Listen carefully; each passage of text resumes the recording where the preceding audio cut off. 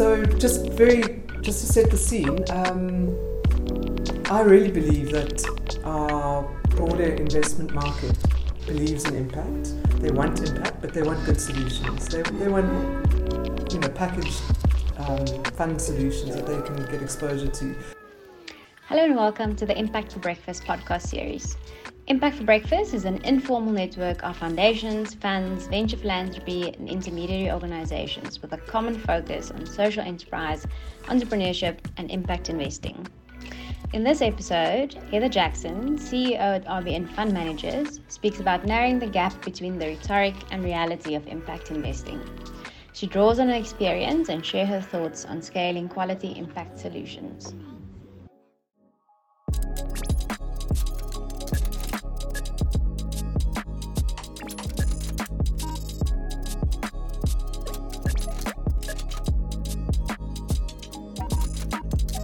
Good morning, everybody, and welcome. To those I've not chatted to yet, extra welcome. To that is all of you. It's great to have you all here this morning at the second breakfast for Impact for Breakfast. Some of you are more experienced in this actually than me because I could not attend the last one. So it's great to have you. I know some of you had that one as well. And then for those of you who haven't joined one of these before, this is Impact for Breakfast. And very quickly, if you haven't had a chance to look it up, it's essentially a network. There are chapters all around the world. It's fascinating. If you haven't, I love every now and again, I go and scroll through and see, what new chapters there are, really interesting places. They'll kind of post what their different topics are that they're discussing. So it's really interesting to see what's happening. And essentially, an informal network around the world of chapters and people who are like-minded, either in or directly involved in or interested in or connected to impact investing. And really the idea around these breakfasts, and so the Cape Town chapter, as I said, this is the second breakfast. So the Cape Town chapter is very new on the block, but already growing. There's already, I think, over 80 members or something now, I think, in the Cape Town chapter. So that's great. So you can also go and see other people just in this chapter as well. Might not be actually at the breakfasts yet. And the idea is really that there are these opportunities to connect and meet and hear from really interesting people in our space. The idea is that it really is very relational and kind of intimate. So as much as the chapters might get very large, the idea is that these engagements always remain quite small. And so there really is an opportunity to chat and engage and ask questions and really have interesting discussion. And so it's not a big time commitment, so it's 1.5 hours, and come to the ones that are interesting and when you're available, and it'll be great to have you. And sorry, I also just realized I didn't actually introduce myself and you don't all know me. So I'm Gabrielle Haverton and I'm part of the Relative Impact team, and so we really are just put our hands up and volunteer to say we'll just kind of do the back end side of the chapter, and here and in some other places we have offices as well. So there's Johannesburg, there's Toronto, and soon to be Wellington in New Zealand is also going to be starting, so that's exciting.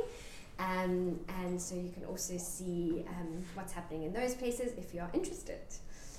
And so then, I think, is that all of that stuff? Colin, have I covered everything? Okay, thank you. Keeping me on track. And then this morning, I am really delighted to introduce you to Heather Jackson. If you have not met Heather before, Heather and I were chatting the other day and trying to track back, and we pinpointed it to quite a significant milestone in terms of we were traveling and doing due diligence for what then became one of the first, I think, really... You're not going to go there. But an interesting impact fund. But that was the beginning of 2009. So we were kind of engaging, obviously, in 2008 and 2009. And it's just been amazing. Heather's been such... you can have access to her bio. I'm not going to read her bio, but give you more of a personal angle. Just been at it for a long time. Yeah, an amazingly experienced person, and Heather's always been such a pioneer and such a big voice that's been so incredibly needed in the sector, and really driving, and Heather's held and continues to hold a number of really important leadership roles in the space on various boards and committees, etc. So it's just really just the perspective and experience and knowledge that she brings in terms of really building the space in South Africa and those connections and opportunities is immense. So it's really great to have you to share with us today, Heather. And without further ado, I'm going to hand over to you. Right. And so, yeah. Thank you very much.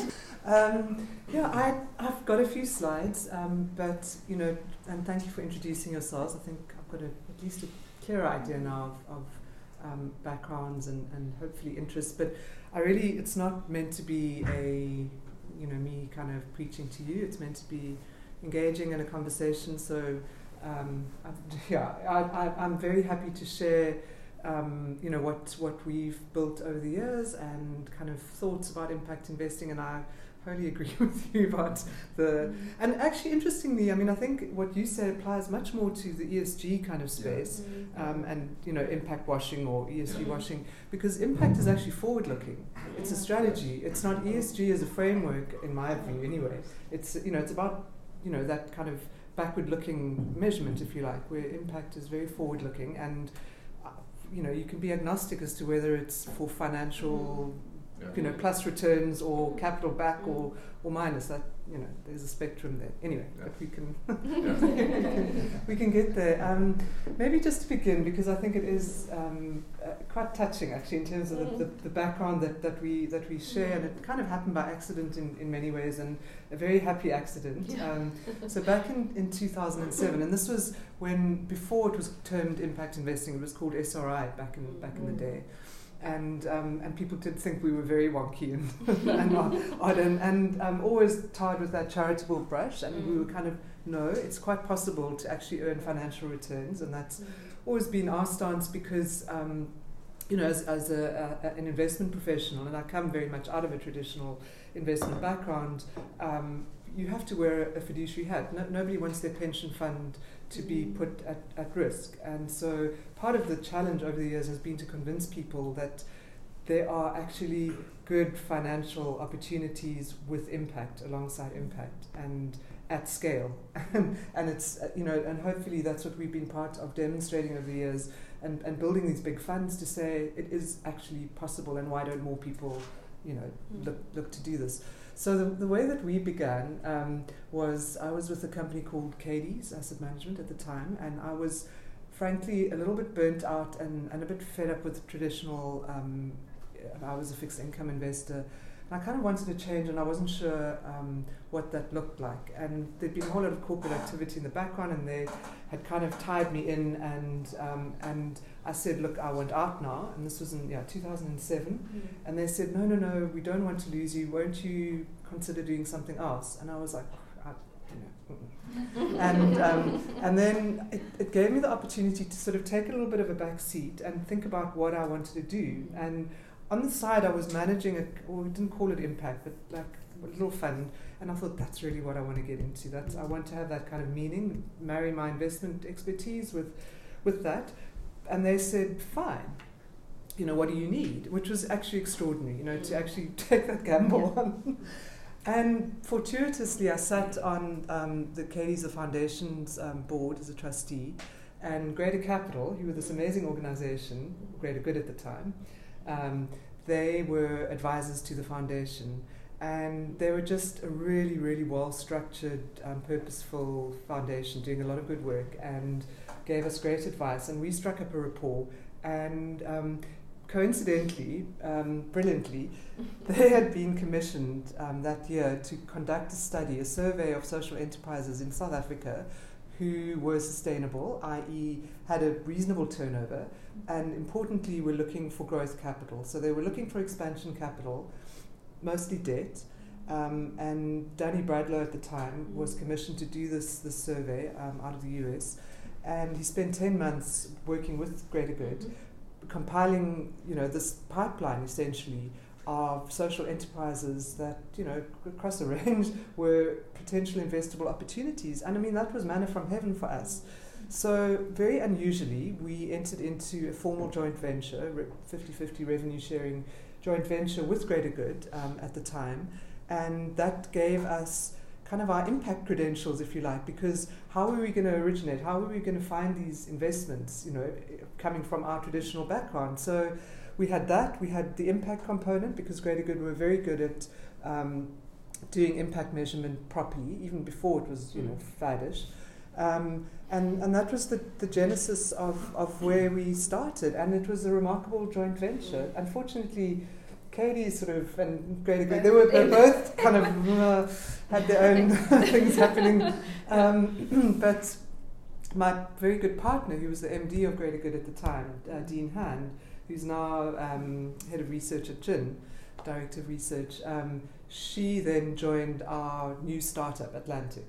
And we worked very closely together in a team. And yeah, we just, grew from strength to strength, I think, in terms of that. I mean, there's, there are always challenges, people come and go and whatever. But that, and so, to my first, we actually lived this without knowing it. And this was actually a study conducted by people from Case and Jed Emerson and a lot of luminaries in the impact space. They did a sort of part qualitative but mostly empirical study of impact investors around the world. And what they were trying to distill was, what are the key characteristics that sort of herald success? So what makes for a good impact investor? And it just rings so true. These are 4 characteristics that distinguish and set apart an impact investor. Effective partnership with the public sector, which is a strange one, but I'll talk to you more about what we've done, because it is unfortunately very true. You do need a capable state, and we were chatting about it a little bit earlier. I think we could say we kind of have that in the Western Cape to a large extent, and it serves us well. We really need that. And the example I'm going to share with you is working with our National Treasury's Jobs Fund, which we've done over many, many years, and that is a prime example of a really capable state. But you do need that. You need to, these are blended finance structures typically that you're building, and that is the secret sauce of impact investing, is you can align your impact mission to, those who are able to provide more charitable, philanthropic, whatever, that catalytic capital that gives rise to the blended finance solution. And it's a huge advantage that impact investing has in terms of structuring these kinds of solutions. So yes, use of catalytic capital. And then the interesting one is, born out of our experience of working together. This is cross-cutting. You want to work with a diverse group of people. Impact investing to me is essentially collaborative. It's about taking the best of this and this and this, and it makes it for it being very complex. I mean, you working in that outcomes, health bond. It's not easy, right? Yeah. But if you get it right, it's phenomenal, and you prove, concept, then you can really scale. And that for us has been a really driving force of how do we do that? Prove, you use this additionality, you build it in, prove concept, and then you've got a track record that you can go out and people do want to support that. And then very importantly, it's about the financial returns existing alongside the impact returns, and doing that intentionally. It's this forward-looking strategy.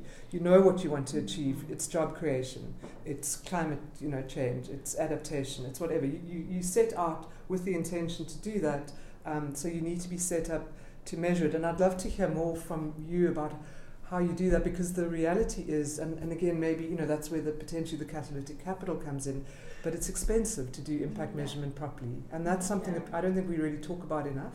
So, and, in my world, pension funds will accept anecdotal stuff. They will, because they're not prepared to pay for the impact, actually. Yeah. So it's a challenge, how do you create something that is credible, that is verified, evidenced, and all those good things. So that is a big challenge.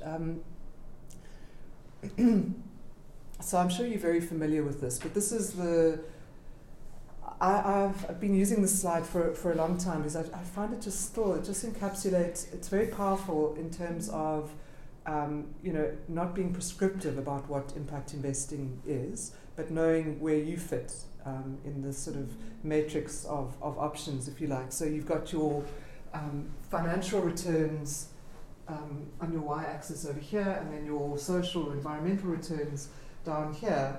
And what we all know is we don't want to be down here underperforming, right? But we want to, as financial people, we definitely have a benchmark kind of financial floor that we need to achieve above.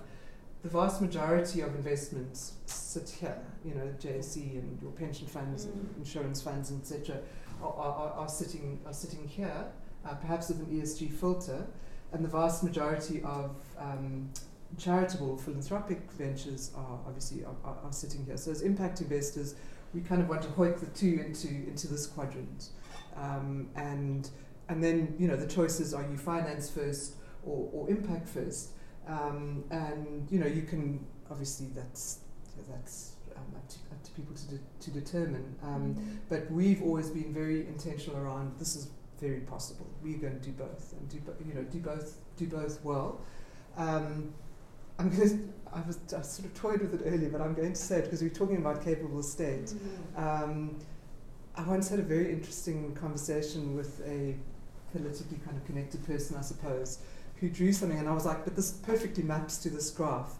So I'll just share it with you quickly because I think it's very interesting, is if you look at, and it's not necessarily just a dichotomy of D, A, and C, but if you look at our politicians and to the point of a capable state, you could actually, if you change the labels on these axes and you put boldness and efficiency, boldness of policy of your what you're trying to achieve, and then you put the DA here. It was put to me anyway that the DA is super efficient, but not terribly, very conservative, not terribly bold. The ANC, in terms of they may not have executed brilliantly, but very ambitious, very bold, like amazing, think the Constitution, think BE, think, measures that have been pushed, but definitely not efficient. So, don't we deserve a kind of as an impact government? It's just a should have wine for that discussion. Please, if anyone wants to butt in, please do. Any Well, just a quick comment. Yeah. I was chatting with a friend of mine who used to be an advisor to Thabo Mbeki many years ago about exactly that matrix bit, using the government analogy that you did. And we were discussing about the fact that the ANC's roots are in Marxist ideology, whereas the DA's is in a much more libertarian, even. Yeah, libertarian. Yeah. And so that's going to work towards a more institution-oriented, conservation, conserving, not environmentally, but in terms of social and political institutions. Whereas Marxism is very much about breaking and revolutionizing what's there. And you actually need both impulses, but one without the other is very damaging. So it's an interesting, again, if you switch that, leave that analogy and go back to the business analogy. Say one with the other, without the other is very damaging. Exactly, that's very powerful. So exactly, and you need your sort of accountants, your compliance, your legal, your all that, but you also need the creative. How we can do this, not the instinct that says no. And actually, we genetically or neurologically wired for that. Some people are just more risk averse than others. It's fascinating. So just to set the scene, I really believe that our broader investment market believes in impact. They want impact, but they want good solutions. They want packaged fund solutions that they can get exposure to. It was so powerful, and the study then referenced international studies, and we stood out actually as being more demanding as an investment body of impact solutions, of wanting to have that exposure, that and anticipating that impact investing will grow substantially over the next 5 years. And then for me, what was interesting was and they did do it across ESG factors, but where would South African pension funds like to have exposure in terms of solving some of our social and environmental challenges? And I don't think there was any surprise there, but overwhelmingly it was employment and inequality as far as your social concerns were raised. And then on the environmental side, it was a combination of water and energy predominantly. And of course, water gets much less focus, and part of that is because it sits as a public good and it's fraught. So, what we've actually over the years, if you like, our flagship sort of fund solutions have been around job creation, partnering with the Jobs Fund. So we now in our actually it's fourth, but third properly. Iteration of partnering with the Jobs Fund. So we signed a grant agreement with them at the end of last year, and we're implementing with our joint venture partner, who is Sasfin Asset Management, but I'll tell you about it because I'm very excited about hopefully what we can try and achieve there in terms of getting more access to finance for SMEs, and that's where the job creation will come from.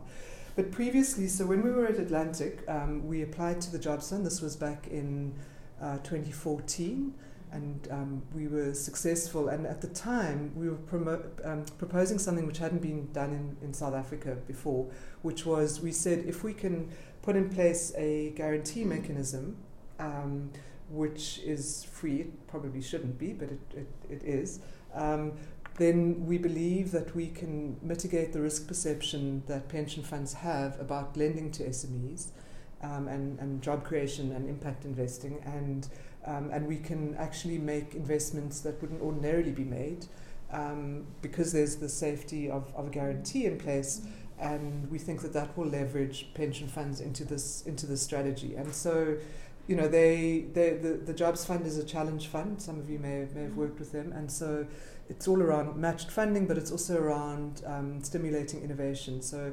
you must do something that is fresh and can potentially be replicated. And our first one, we implemented, we were meant to raise just under 400 million, and we actually ended up raising close to 700, and then that grew over time because, of course, it's reinvested. So I left Ashburton, who'd taken us over, part of the first round group, in 2020. And this is a summary. So we then repeated that. We raised another fund. And in total, when I left, and this is the numbers for June of 2020, I was very, very proud of this track record. We had raised 1.6 billion from pension funds, largely, some insurance as well. And our target job creation, remember the Jobs Fund are extremely, what's the right word? Rigorous. In terms of the job creation and measuring that and evidencing it. And these had to always be, they're slightly more relaxed now actually, but permanent jobs. And sometimes you could negotiate proxies, but that is no mean task. So we felt that they were shooting themselves in the foot a bit because they discarded so many jobs that they could have at least put in a different category. And so, anyway, but so we created, call it 15,500 ahead of our target. So we've, needless to say, fortunately had a very good relationship with them, and worked very closely at the time with Greater Capital in the beginning, and then with Dean and the team later on in terms of setting up systems to ensure that the job creation was credible, and then the investment performance was great. So investors very happy, never had any investors leaving, and it was actually a very easy sell in terms of attracting investors into that. I'm happy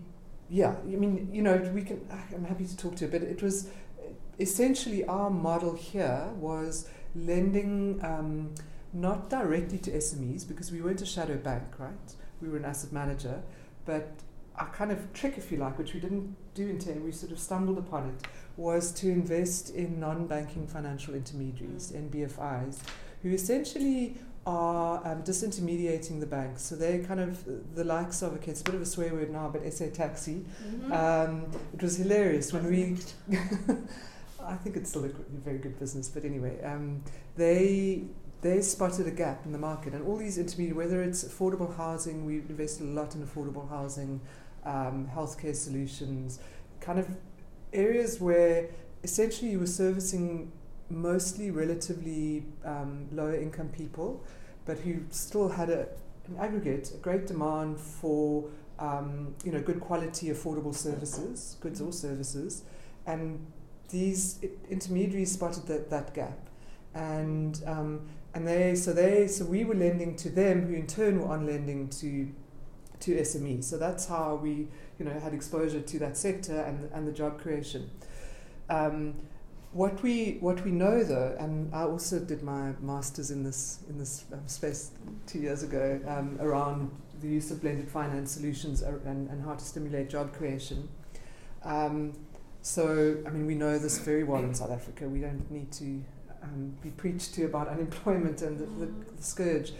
But I don't know, I hadn't seen this. This is a friend of mine, Gabriel Deval, very interesting guy, who's been trying to put together an insurance model actually, and he's done a lot of research. He's the ex-CEO of our national credit regulator, so he knows a thing or two and very good relationships into the sector.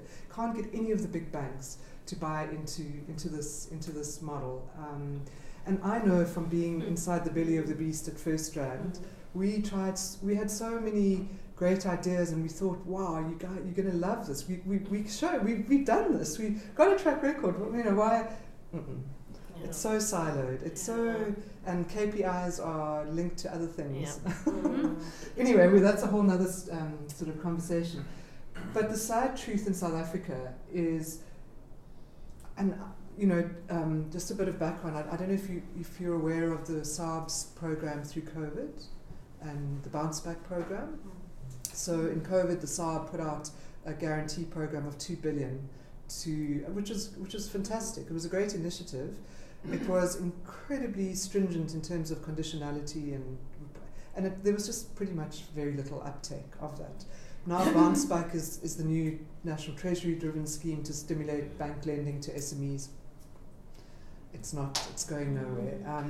And I firmly believe, I know access to finance is cited as the critical lack of enabling, I can't think of the right term, but it's the greatest constraint to SMEs basically growing. There are lots of others and very good organizations and people working on many of the other factors that impede SME growth. But access to finance, and there's no getting away from the fact that banks are the engine for credit access. You can have business partners, and there are, Spartan. There are a lot of good players in this space.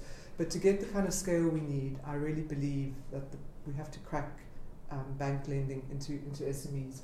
And this tells you that story, because this is for the 10-year period 2008 to 2018. It's all from the SARB records. Your bank lending into consumer retail and big corporate absolutely dwarfs, particularly SME retail. There's just very, very little penetration. And compared to Glow, I know it's very difficult to see, but I'm sure if you... there's SASME compared to a peer group. It's really... It's a problem. We've got to get this right. So what we've, and that's part of our joint venture with Sasfin, we're very excited because they are genuinely a business with purpose. I've been around a lot of blocks, so I wouldn't say that insincerely. The corporate culture is really a good one, and we've partnered now with them to partner with Jobs Fund. Big collaboration going on. And they are also so intentional around how do we increase access to credit. So we've relaxed the credit criteria because we've got a guarantee in place again. Okay, if it ain't broke, why fix it? And yes, we are competing against a bounce back kind of program, and they know that it's sort of having two horses in the race. And saying, guys, we think there's some fundamental ways we can do this better. And then if we can show that it's working, then we've got that demonstration effect hopefully, and we can scale this because we know investors will want to come into a solution like this. We've sort of looked at what we've done previously. Okay, I won't bore you with it, but we intentionally expecting our defaults to go up a bit with SASFin. We've got a guarantee in place. We should. But we are also going to manage it very, very closely. And this is from my thesis. I was very fortunate to get access to data for all the 3 credit guarantee schemes in South Africa. Well, I claimed the Jobs Fund, our fund was one in the Jobs Fund program, and they very graciously gave me access to their data. And then Kula is the other one.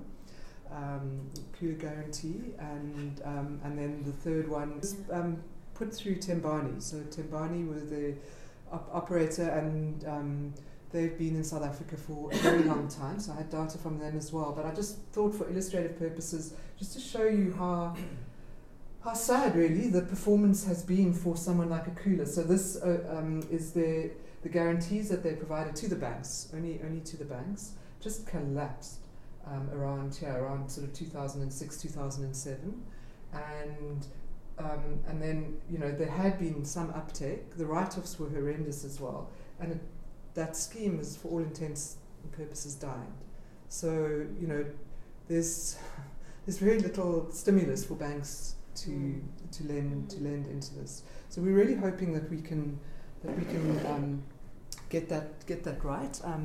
And yeah, I'm not sure if I've explained it well enough, or if there are more, but that's kind of our mission at the moment.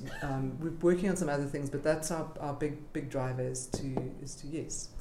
So I see it's additional risk take-up, and nobody's really that interested in that except SASFin. I mean, what made that shift for SASFin to say we'll take more risk? I mean, how was that shift?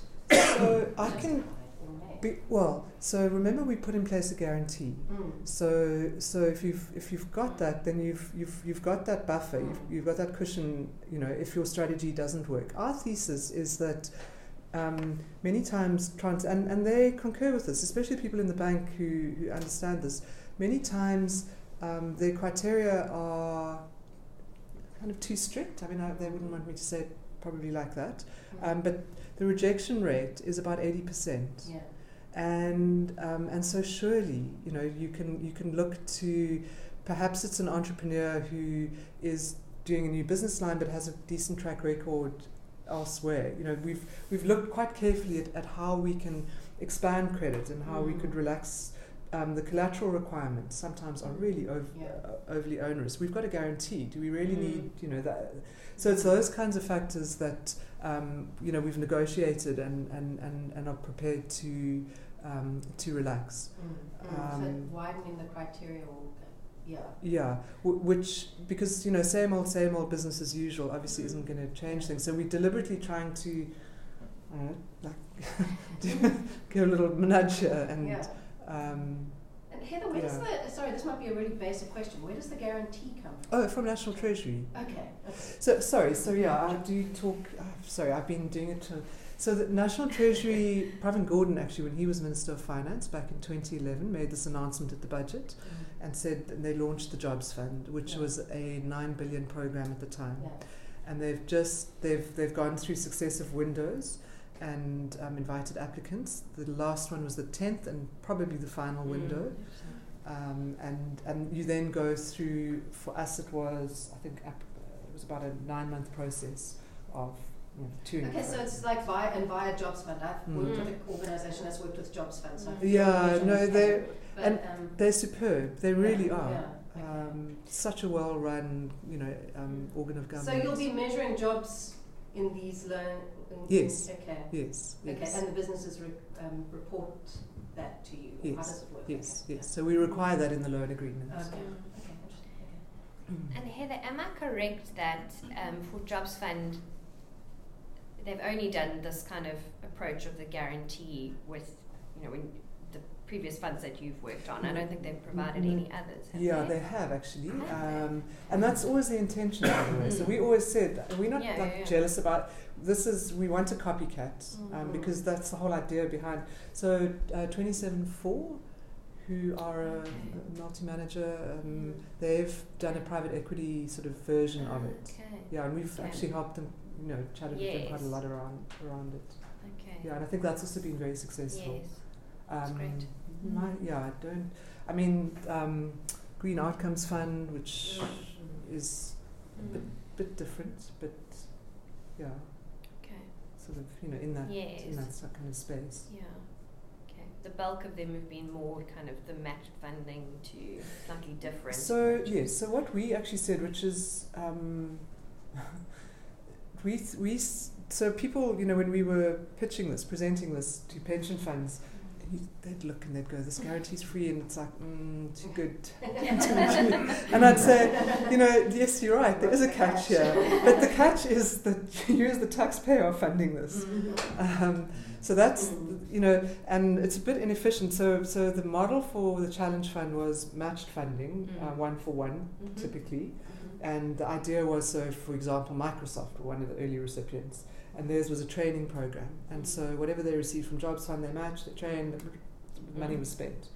We said, no, we actually think that this is an evergreen solution. We put in place this guarantee. We don't expect to draw on it. We're going to try not to, but we're going to use it to have what is perceived to be lending to a riskier segment. We don't actually think it is. We can manage that. And then, and actually, and it was all borne out. We had one tiny default in all the years. So the money actually still sits there. It's still good for crowding in, additional investors, and that's very much our model now as well. Yeah.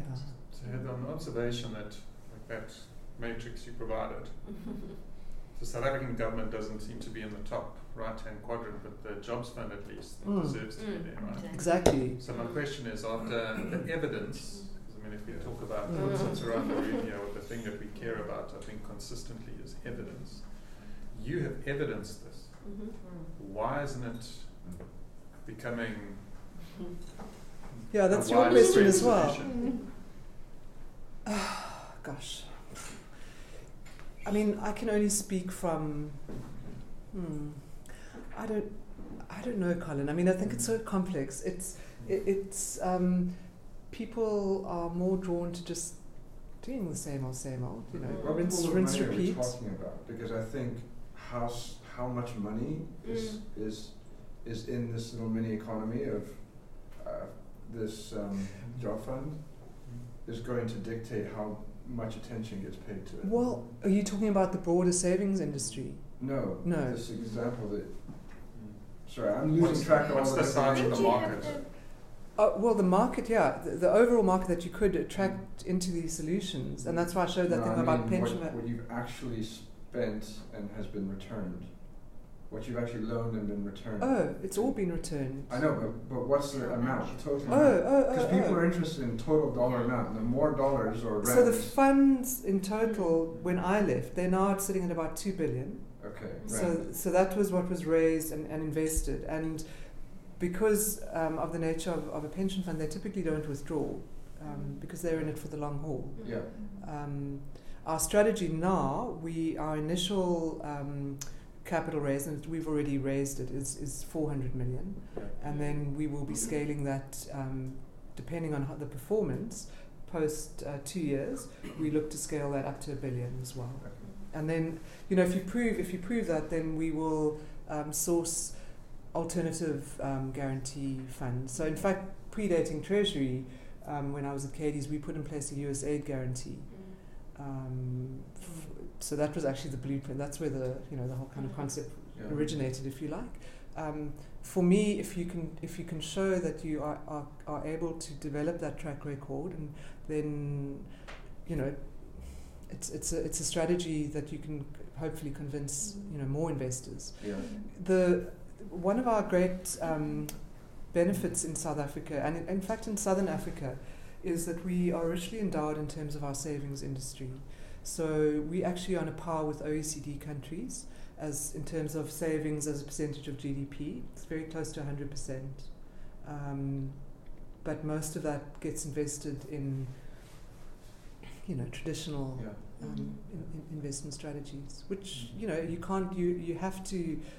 Your people have a fiduciary responsibility to their investments and their savings. But I suppose as an impact investor, you're trying to make the case that you can have both. And I think maybe I was clear, and it's not a relevant point, but my question was your question. Like, okay, this works. So why aren't more traditional institutions saying, okay, the risks aren't what we thought. Let's jump in and join the party. And the only thing that I can think of that would not make them do that is because there isn't enough capital flow yet in this to make them sit up and pay attention.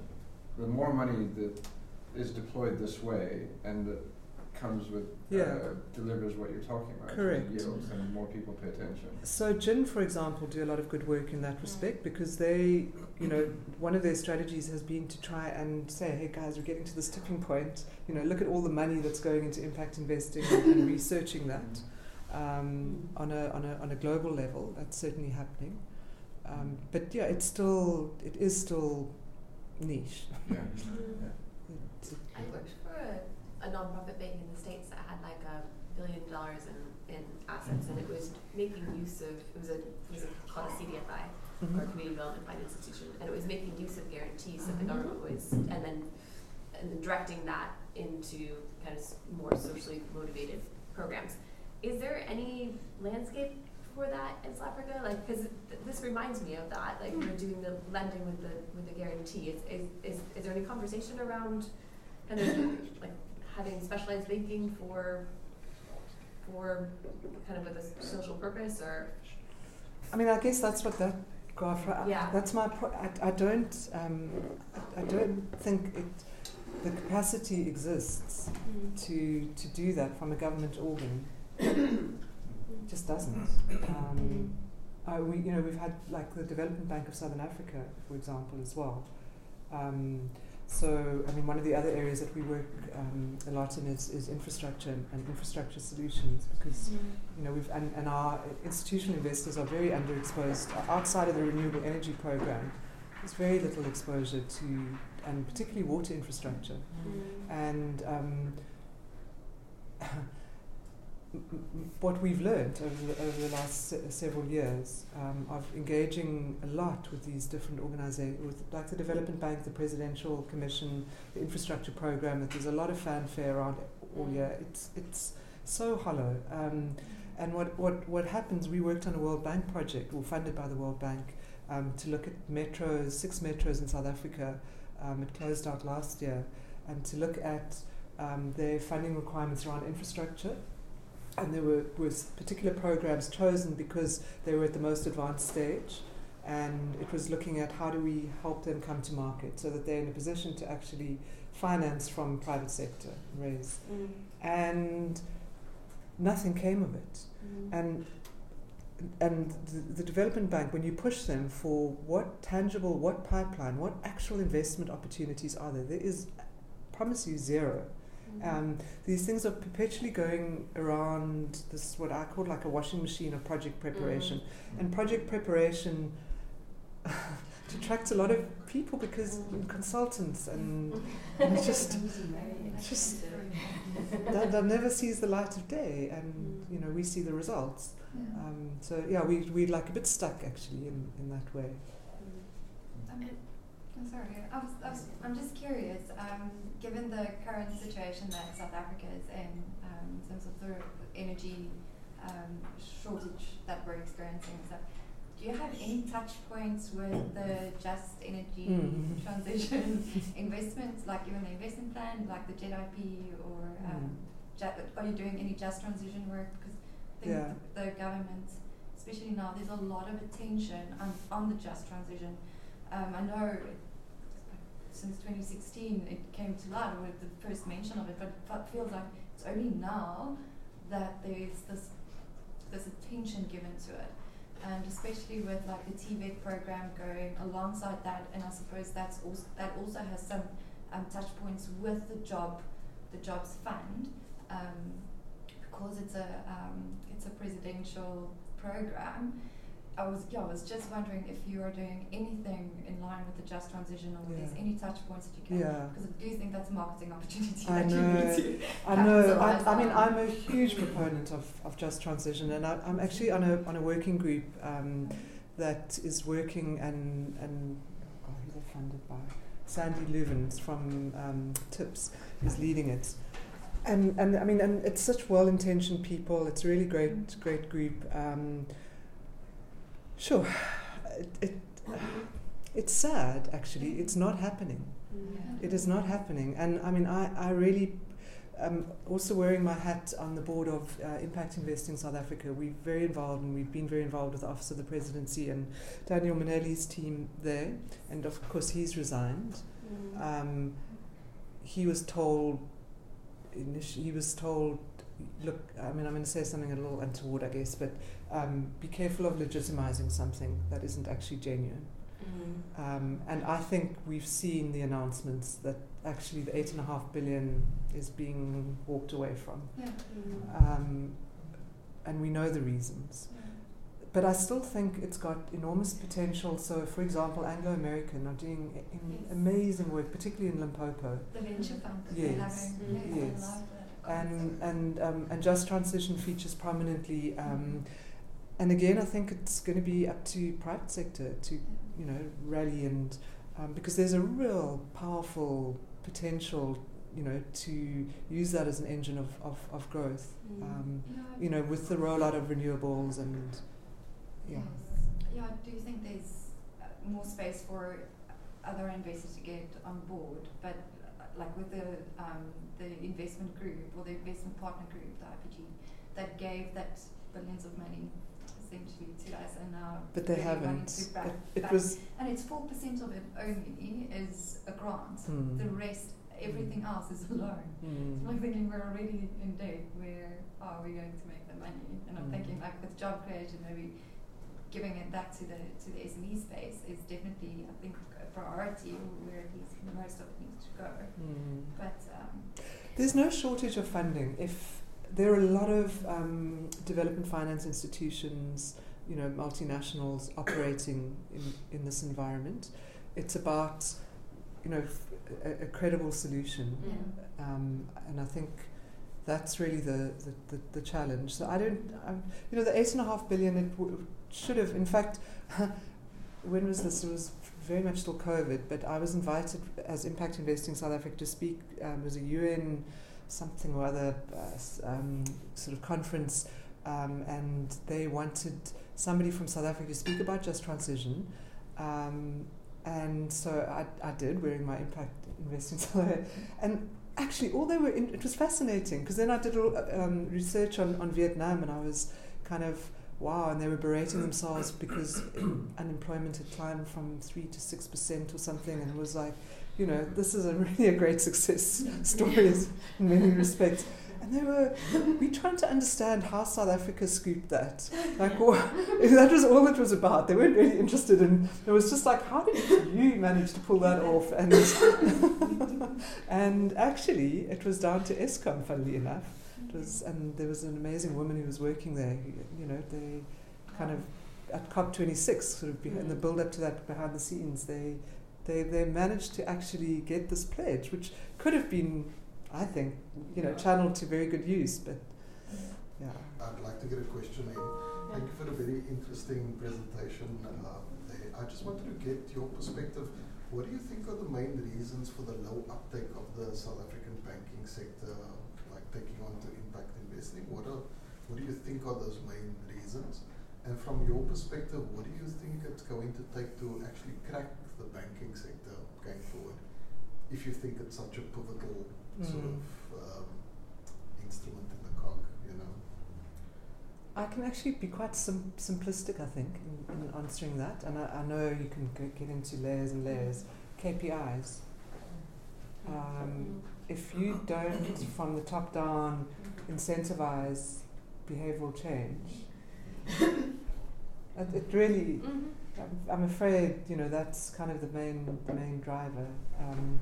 I did, for my dissertation, I was lucky enough to interview people from other banks as well as FNB, and that pretty much, that came out pretty strongly actually.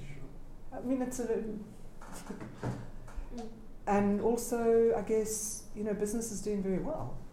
So why would you Want to change? Yeah. But it's, okay, can I just end on one thing, because I know we all get a bit down on ourselves. So this I thought this was actually just also quite sad, but also quite funny in a way, is in this perceptions index across the world, and they interview people around their perceptions on mostly horrible things, and South Africa has the worst perception of ourselves. Collectively, I mean, it's quite. There we are. We just think things are so much worse than they really are. So, for example, people were surveyed. What do you think's happened to the murder rate from 2000 till now? This was 2018, and they said it's gone up 85% on average. They thought it's actually gone down by 30%. Teenage pregnancies, they thought 44% of teenagers, and actually it's 4.4. And it's just things like that. I mean, so we are quite hard on ourselves. We're also, I think, very innovative, very creative, very, survival. I mean, we make a plan. Great. We've got, so. With coming here, moving back here, the number of South Africans who have basically spoken like that to us as to why we shouldn't return. But also it goes in the other direction, that their perceptions of how life is in the West, and in particular the global North, is also very distorted. As if everything is just rosy and golden. And it's not. Like, there's a lot of social breakdown going on in the UK and Canada, US. So yeah, it's very interesting to see. The amount of energy that has been directed at us not to return. There's that famous graph. It's a UK academic plotting social ills, various like criminal and health and whatever, against inequality. And there's a very direct correlation between your level of well-being, if you like, and your inequality. And so the Scandinavian, no surprise, Scandinavian countries are, best in terms of those outcomes, and most unequal, least unequal. And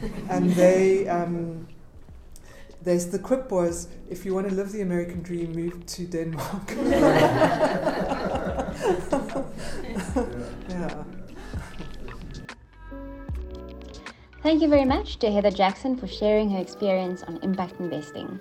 This has been an Impact for Breakfast podcast. For more information about relative impact and the work we're doing, check out our website and sign up to our newsletter to get updates directly to your inbox.